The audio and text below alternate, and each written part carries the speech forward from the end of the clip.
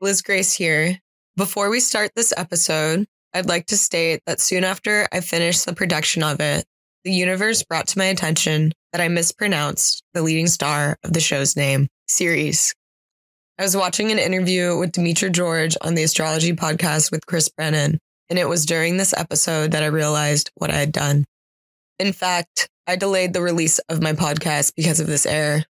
And after some serious thought, I realized that I shouldn't be throwing away the baby with the bathwater. I'm proud of what I created, and I think you'll enjoy it as well. So here I am stating before the show starts that I vow to pronounce Ceres as Ceres and not Ceres moving forward. I hope you all can forgive me and enjoy episode 2 mispronunciations and all. I will link the episode of the Astrology podcast I am referring to in the show notes. Demetra George is a very knowledgeable individual, and I use her book, Asteroid Goddesses, often in the crafting of these podcasts. Thank you for listening to my little disclaimer. I'm going to do my best to pronounce every god and goddess's name on this podcast, but if I do mess up, don't be afraid to let me know. All right, that's it. Let's start episode 2, where we explore the mythology behind Ceres.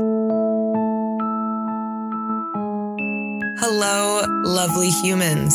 My name is Liz Grace, and this is Galactic Mythology. Today, we will discuss the goddess Ceres, and we will explore where she lives in space along with her mythology. We will end the show with discussing her relevance in a natal chart. Ceres is much more than a mere grain goddess, my friends, so let's dive in. The asteroid Ceres, colloquially in astrology, is actually categorized as a dwarf planet in science.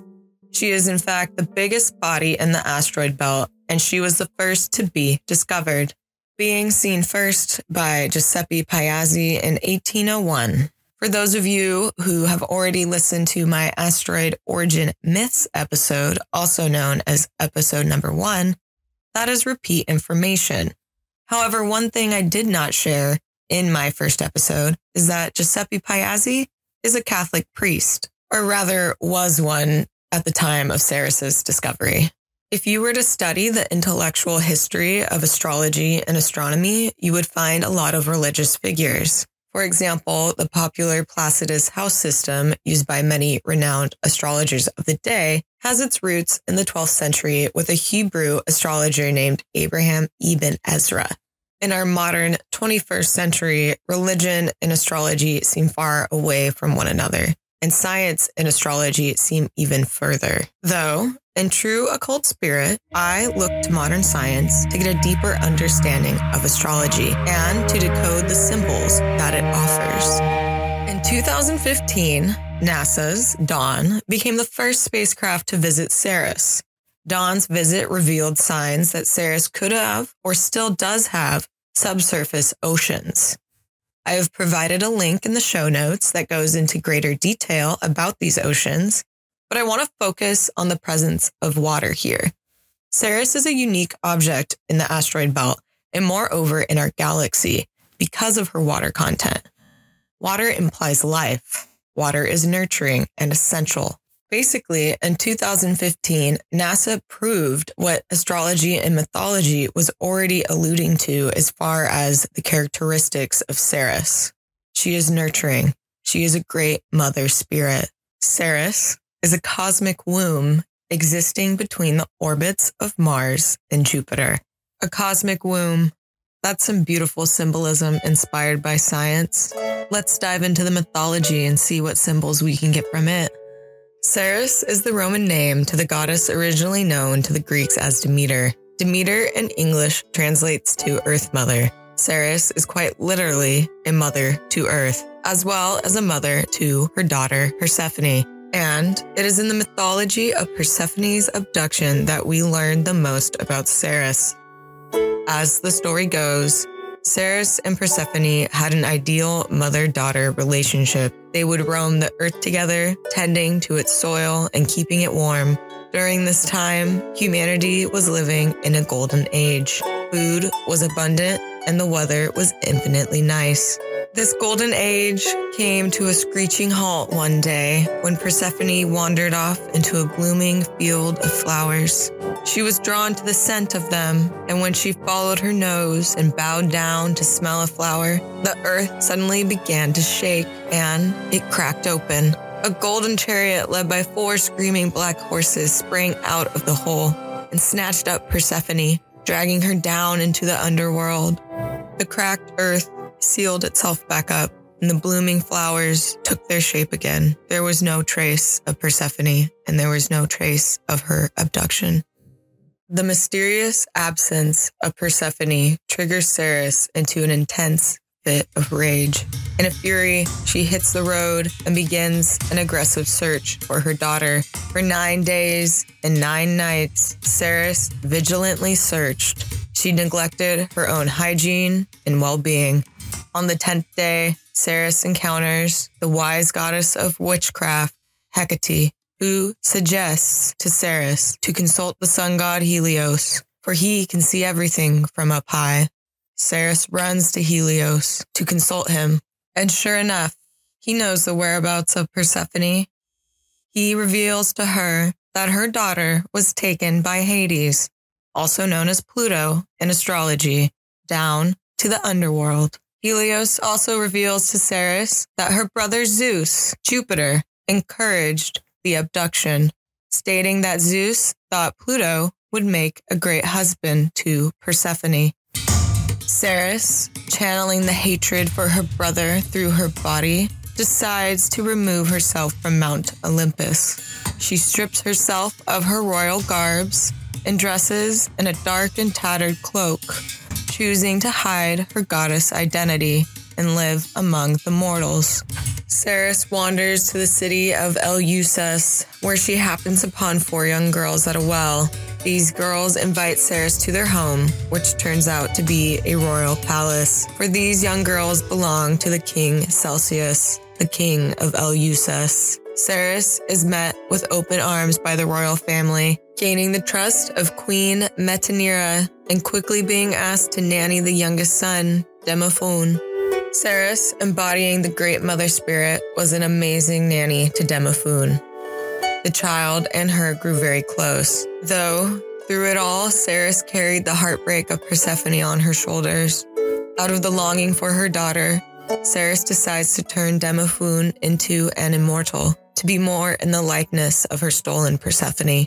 Ceres begins a ritual where she anoints the child daily and ambrosia, and at night she would place the child in the hearth of immortal flame.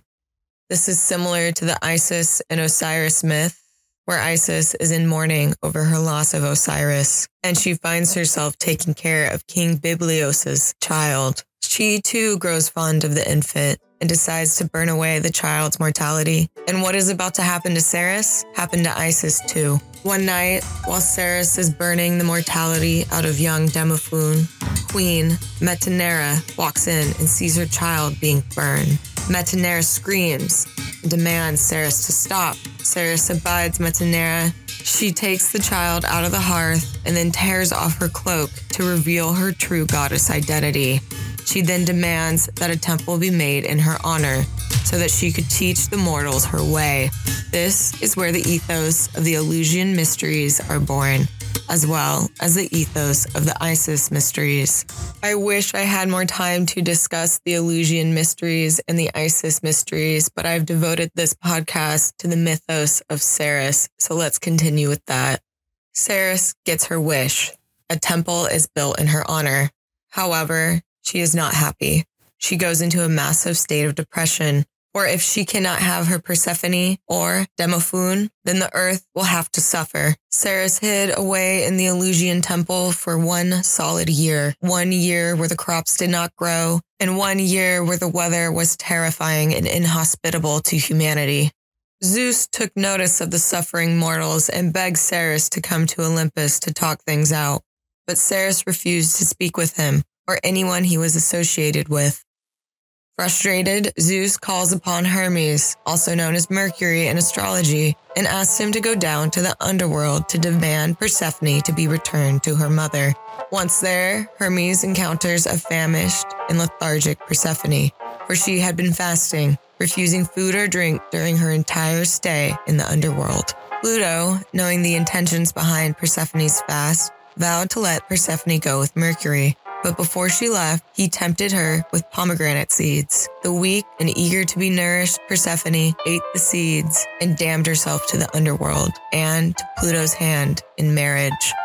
Persephone, not knowing what she had done to herself, rose up to the land of the light with Mercury and was taken to be reunited with her mother.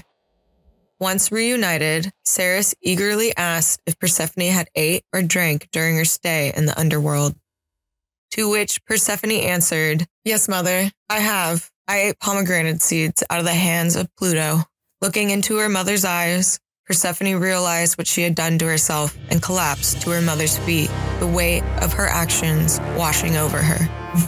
Ceres, enraged, yells to the heavens, "I will renounce the mothership of this land, and I will never return to the mortals again. This backstabbing behavior and trickery from Mount Olympus will not be tolerated."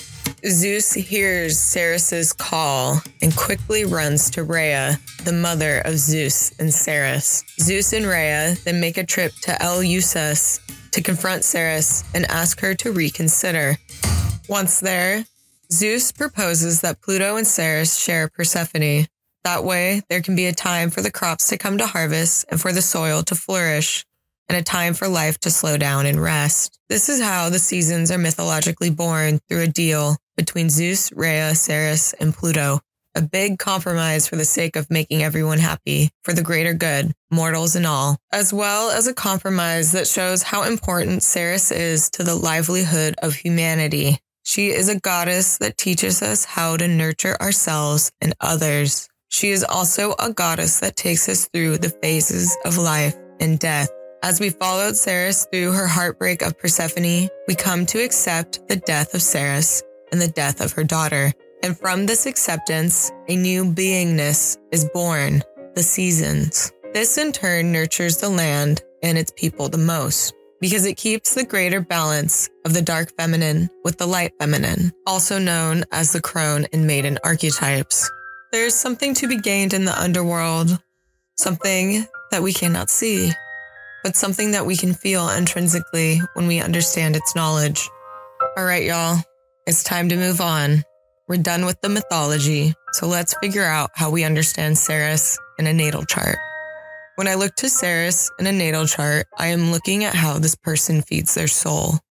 For example, I have Ceres in Aquarius in the 9th house, conjunct the cusp of my 10th house. I am an extrovert. I gain a lot of nourishment from my interactions in community, although I am also someone who gains nourishment from her own autonomy. As much as I love group activities, I take joy in being an individual while participating. Ceres, in my 9th house, being conjunct my midheaven, expresses itself through my curiosity and thirst in anything metaphysical and philosophical. I love exploring the macro to the micro subjects, such as astrology and mythology. I also find that I gain a lot of wisdom from my interactions in the public sphere. When I put myself and my beliefs out there, I attract the right people at the right time, and these people tend to deepen me down my spiritual path. My astrological journey is a great reflection of my Ceres placement in the 9th house conjunct my midheaven. I have been fortunate enough to meet and work with many talented astrologers since I started my study in 2017, simply because I've been making an effort to go to astrological conferences, take classes, and entertain discourse with strangers about the topics of astrology and occultism. I feel that I am serving my Ceres well by hosting this podcast and walking you through the various mythologies associated with astrology. This is only the beginning, and this is something that I intend to grow upon more and more. Thank you all for listening. If you have any insights or discoveries that you would like to share with me, you can get in contact via my website, www.galacticmythology.com. You can book an astrology reading with me there as well. And with that, this is Galactic Mythology. I'll catch you in the next one, where we will discuss the asteroid Vesta.